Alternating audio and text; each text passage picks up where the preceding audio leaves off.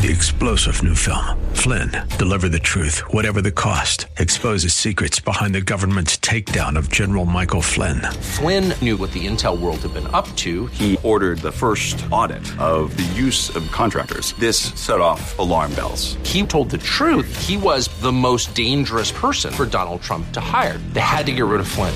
Flynn, deliver the truth, whatever the cost. Available now. Watch it today. Go to salemnow.com. salemnow.com. Every one of us, every man, every woman that's ever been born, we're all in the same boat. We're all sinners. We're all in danger of the wrath of God. And if you put that sin on a scale, no matter how good we are, no matter how hard we try, it's always going to be in balance.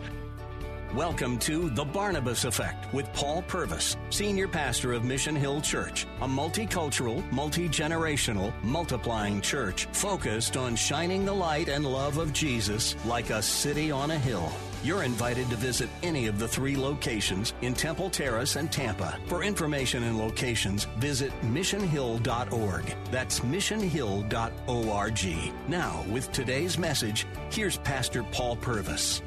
Praise the Lord. If what seems to take place is taking place, the ruling of Roe versus Wade will be deemed unconstitutional, and the battle about abortion will take on kind of a different front, and the possibility is that this heinous act may become illegal. The truth is, this is murder of children. A third of my generations that the Bible says God knew in their mother's wombs, they did not make it safely out of their wombs. Because just after I was born, this law was put into practice. But it's caused a lot of emotion this week, hasn't it? Did you see the picture? There's one young lady, and she's holding a sign. And this is a young lady holding a sign, and it literally says, "I wish my mother had aborted me." And you're thinking, no, you don't. That does not make sense. You know better than that. That's you know truth, and that's not truth. You push down truth to express something that you're feeling. And we're doing that all over society. And I'm seeing that in church. I'm seeing parents and grandparents who are changing what they believe is truth because they're wanting to justify the actions of their children and their grandchildren. That's not okay.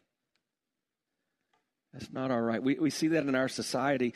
A few years ago, our nation legalized homosexual marriage.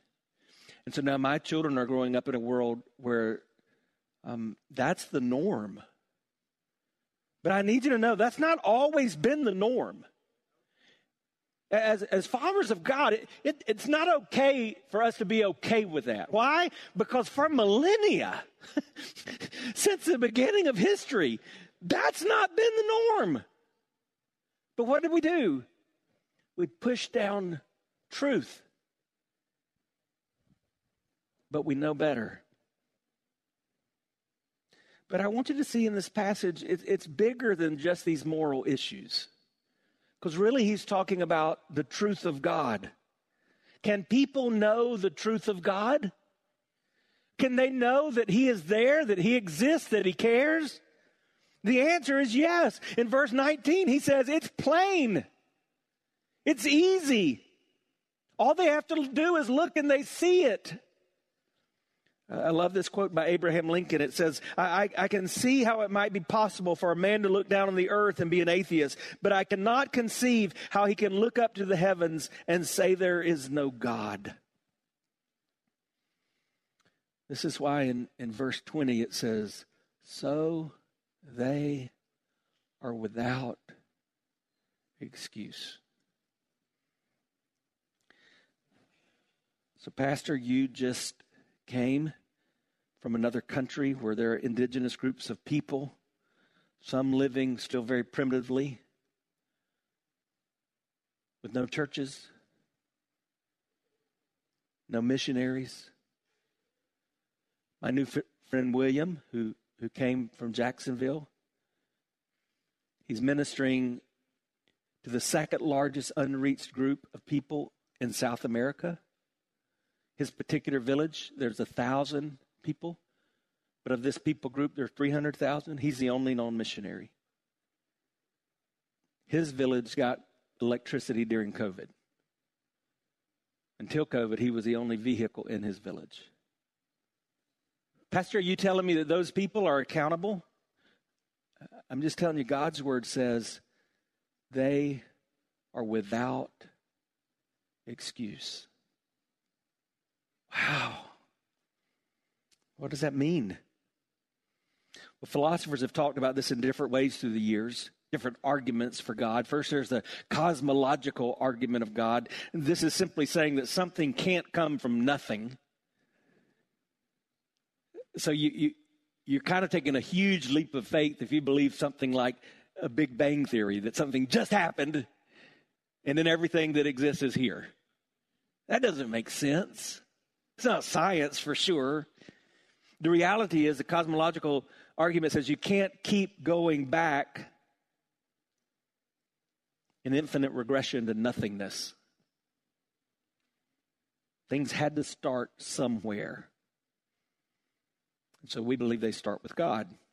Then there's the teleological argument.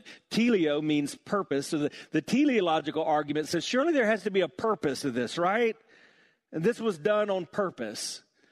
And so you just look at some of the ways that the earth is created. For example, the makeup of our atmosphere, 78% nitrogen, 21% oxygen, 5% argon, 3% carbon dioxide. Well, what if those levels were slightly off? For example, if the oxygen level dropped by 6%, what would happen? We'd all suffocate. What if it rose by 4%? The planet would be a big fireball. And you know what would happen?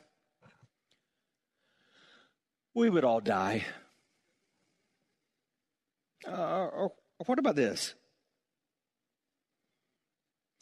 What if the CO2 level was just a little higher? Let's say 3% or a little lower, maybe 1%. The earth would either become an oven or we'd have no atmosphere at all. And we'd all die. Or what about the water molecule? Do you know the water molecule is the only molecule whose solid form, and that's ice, is less dense than its liquid form, which means that when it freezes, it what? It floats. It doesn't sink. Well, what if that were different? What if ice did not float? It would sink to the bottom. And so we think about our oceans. The whole oceans would eventually freeze from the bottom up. And you know what would happen? We'd all die. Or how about the distance from the sun? Don't you love it? We're the sunshine state when the sun shines. What if that distance were a little different? If we were 2% closer? You know what happened? It'd burn up. And then we'd all die. Or the tilt of the earth. Did you know that the earth is tilted in a particular way? It's set an ideal 23.5 degrees, which gives us the tides and the seasons. What if it were not tilted? Temperatures would be different, and then you know what happened? We'd all die. So this week in Ecuador, I went to the equator, and you can actually stand on both sides of the equator, and it's kind of weird. I felt schizophrenic in that moment. But did you know that in this earth that God designed, on one side, really right there we did this, on one side of the equator, you can pour water from a bucket into a sink, and the water spins down clockwise. You move 6 feet away to the other side of the equator, pour the same water out of the same bucket into the same sink. We did this, and it goes counterclockwise. There in Quito, do you know except for 2 days a year, the sun rises and sets at 6 a.m. and 6 p.m. every day? Because it's the equator. In fact, we have this video, but I'm not going to show it to you. I can try to walk on that equator line, and you know, if you try to do that and you close your eyes, You start shaking. It's crazy because of the magnetic pull. Why? Because God made this. Everything about this, it's on purpose. It's a part of His design. It's plain to see. I love watches. I like this watch. It's one of my favorites. It's a Tommy Bahama. I like Tommy Bahama too. This is not fancy. It looks nice, but this is not a fancy watch. In fact, I don't have any really fancy watches. Now, I'd love to have a Rolex. That's not a hint. My birthday just passed. But I have some that say Rolex. But if you see me wearing those, that's not a Rolex. It could be a Crolex or a Folex or a Stolex. I didn't steal it. But let's say I was out for a walk today, and I was walking down Whiteway over here, and I look down on the sidewalk, and I go, "Wow, a Rolex." What am I going to think? Thank you, Jesus. You've answered my prayers. Oh, I'm so good. No. I'm going to say, man, somebody lost a Rolex because that just does not appear. Someone put it there. But let's go a step further. Where does a Rolex come from? Well, why? Why could a watch possibly be worth $5 or $10 or $15 or $20,000? It comes from the reality that there's a watchmaker somewhere that really knows how to make a watch that moves just perfectly and never loses time and looks exquisite. I mean, the watch didn't just appear. There was a watchmaker who made the watch. It's a teleological argument. Or maybe there's an argument from a desire. You know, these urges we have, these desires, where do they come from? Hi, I'm Paul Purvis, the lead pastor of Mission Hill Church, right here in Tampa Bay. Thanks for taking the time to listen to today's The Barnabas Effect. It's a ministry intended to encourage, equip, and empower you. You may not know this, but this ministry is made possible because of the generosity of listeners like you. We are able to be on the air because listeners like you are gracious and give to this ministry. Would you consider making a gift today? It would be our honor to send you a gift, a resource, as a result of your gift of any size. And you can make that gift by going to missionhill.org and clicking on the banner that says The Barnabas Effect. That will direct you to a simple way that you can give right there online. Thanks again for listening to The Barnabas Effect today. And now, we continue with our message. C.S. Lewis described this way. He says, a baby feels hunger. Well, there's such a thing as food. A duckling wants to swim. Well, there's such a thing as water. Men feel sexual desire. Well, there's such a thing as sex. And if I find myself a desire which no experience in this world can satisfy, the most probable explanation is that I was made for another world. And then there's the moral argument. Why are certain things wrong? Why are certain things bad? I was having this discussion with someone recently, and she has 2 small children, and she's not a follower of Christ. And she was saying, I'm so worried about my boys. They're watching these video games, or they're going to see these movies and all this bad stuff. And so I knew it. That's my moment. So I said, hey, tell me something. Why is that stuff bad? And she knows I'm a preacher. She just looked at me and she said, it's bad. I said, I know it's bad, but why is it bad? She said, because it's not good. I said, but who told you it's not good? And as I was able to share with her, you see, you just can't make up the rules. Somewhere you're getting this moral argument. And what we believe is that people are without excuse because it's plain to see that the only reason we have moral arguments is because there is a moral lawgiver, and he's decided what is right and what is wrong and what is good and what is bad. And when you recognize that, you're drawn to say, tell me more about this God. And you're without excuse. So do they know? Do they not know? Near the end of World War II, the first town with a concentration camp that the Allied forces liberated was a town called Ohrdruf, Germany. The Nazis tried to get rid of any evidence of what had gone on there, but the Allied soldiers got there before they could. And so America, GIs witnessed hundreds of dead bodies in this first concentration camp that they discovered. A few hours later, General Patton arrived, and he vomited upon witnessing what he saw. The next day, he went and got the mayor of Ohrdruf and his wife to see for themselves what they had to have known was happening in their town. And then he ordered the mayor and every able body in the town to dig graves for each body. And after they dug the graves and conducted a funeral for the deceased, Patton found out that the mayor and his wife had hung themselves. But before their death, they left a note. And the note read, "We didn't know, but we knew." That's what Paul's saying. They may not know because they're sitting under the preaching in a church where we have the written copy of God's word like you know. They may not know that way, but they know. You may not know because you grew up in Sunday school or because you had a godly mom or dad like I was blessed to. But you know. And you're without excuse. You know better. But there's a second thing my mom used to say that I think Paul's saying here. And sometimes she'd look at me and she'd say, "Son, you're getting too big for your britches." You ever heard that saying? What was she trying to say? You think you're something? You're not what you think you are. Paul talks about that in verses 22 and 23. Look at it again. Claiming to be wise, they became fools.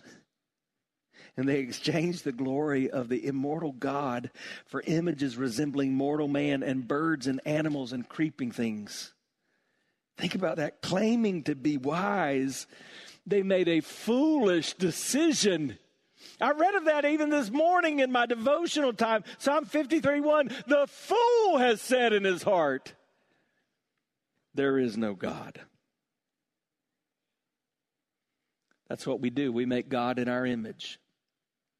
He created us in his image, and then we say, we're going to return the favor.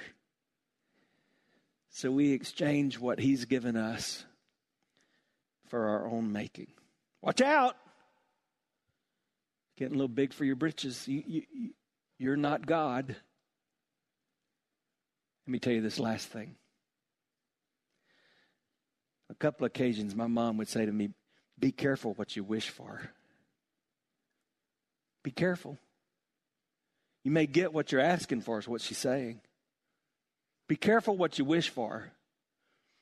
Look at these next couple verses 24 and 25. Therefore, God gave them up in the lust of their hearts to impurity, to dishonoring their bodies among themselves, because they exchanged, here's the word again, the truth, there's that again, about God for a lie, and they worshiped and served the creature rather than the Creator who is blessed forever. Be careful what you wish for, because God may give you up to your desires. What is that word? 3 different times in this chapter, he's going to say, God gave them up. What does it mean? Imagine I were standing here with a Waterford crystal vase. Actually, if I were standing here with that, I would have to tell you it's a Waterford crystal vase. If you don't know what Waterford crystal is, it's very expensive. And imagine I described it and held it up for you to see, and then I went, oops, and I just let it drop into hundreds and hundreds of Waterford crystal shattered glass pieces. What will I have done? I gave it up. When it says God gave them up, he's saying that he took his hands off of it. And he'll do that. He'll let you do what you want to do, even if it leads to your destruction. And it is described in this pattern. It began with self-deification, right? There's no God, I'm God. And that leads to self-indulgence. If I'm God, then guess what? I can do whatever I want to do. So self-deification to self-indulgence, and that leads to self-destruction. And that's why we can't be ashamed. That's why we're obligated. That's why we have to be eager with the gospel. Does it really matter? And this week I was with my friend. I'd met him a few years ago. He ministers to the Auca Indians, also known as the Hawani tribe in Ecuador. In 1956, on a beach, this tribe known as Killers killed 5 American missionaries. One of them is named Jim Elliot. Jim Elliot said so many wise things, but one of the things he said is, he is no fool who gives what he cannot keep to gain what he cannot lose. There were no known followers of Christ in that village. 5 missionaries died. 60 years later, a man who ministers in that village, he's at this pastor's conference, and he's showing me pictures even of some of the killers, the murderers who have come to Christ. They introduced the gospel into that village, and it began to change things. In fact, he said, Pastor, you don't understand. This is the first generation of the Auca Indians who know their grandchildren.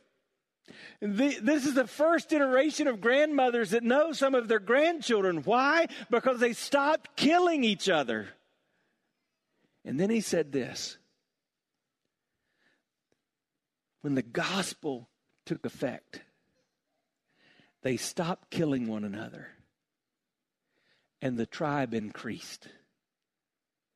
So this group of Indians that were nearing extinction are now growing in Ecuador because of the gospel. I hear that, and I think of what a student once asked Charles Spurgeon. He said, if the heathen who have never heard the gospel would be saved. He asked that question. And Charles Spurgeon replied, my greater question is not that, but whether we who have heard the gospel and failed to give it to those who have not heard can be saved. Our guilt and God's grace. What do we do in response to this? Well, if you've never begun a relationship with Christ, the only response is to confess your sins and repent of your sins and look in faith to the cross of Christ. And I'm going to invite you to do that. But if you are a follower of Jesus Christ, our response is also very clear. This should not be optional. We have to tell everybody we can the truth. We have to tell everybody we can about the wrath of God and the way He's made for us to not be under His wrath. That's why we've given you these little bracelets, and that's why we've given you these symbols that are behind me and that you'll see on the screen that just tell us that every one of us, every man, every woman that's ever been born, we're all in the same boat. We're all sinners. We're all in danger of the wrath of God. And if you put that sin on a scale, no matter how good we are, no matter how hard we try, it's always going to be in balance. Our sin is always going to outweigh our innocence. But thankfully, we have a God who's the King of Kings. He's the Lord of Lords. And if anybody can make a way, He can make a way. And He did. He demonstrated His love in that while we were still sinners, Jesus Christ died on the cross for us. And when we look to the cross and we understand that He took the wrath of God, we can respond in faith. And that changes everything for us. Oh, friend, this is not hard. We've given you a tool, and I took 60 seconds to show you a simple way you can tell somebody else the gospel of Jesus Christ. Don't be ashamed. Don't be afraid. The stakes are too high. You've been listening to The Barnabas Effect with Pastor Paul Purvis. The Barnabas Effect is here to provide listeners like you with biblical truth and spiritual encouragement. But it can't be done without your financial support. Go to missionhill.org and click on the Give tab. Your financial support helps us reach those seeking truth about God and themselves. Thank you for giving at missionhill.org. And join us weekdays at 9 a.m. for The Barnabas Effect with Pastor Paul Purvis on Faith Talk AM 570 and 910.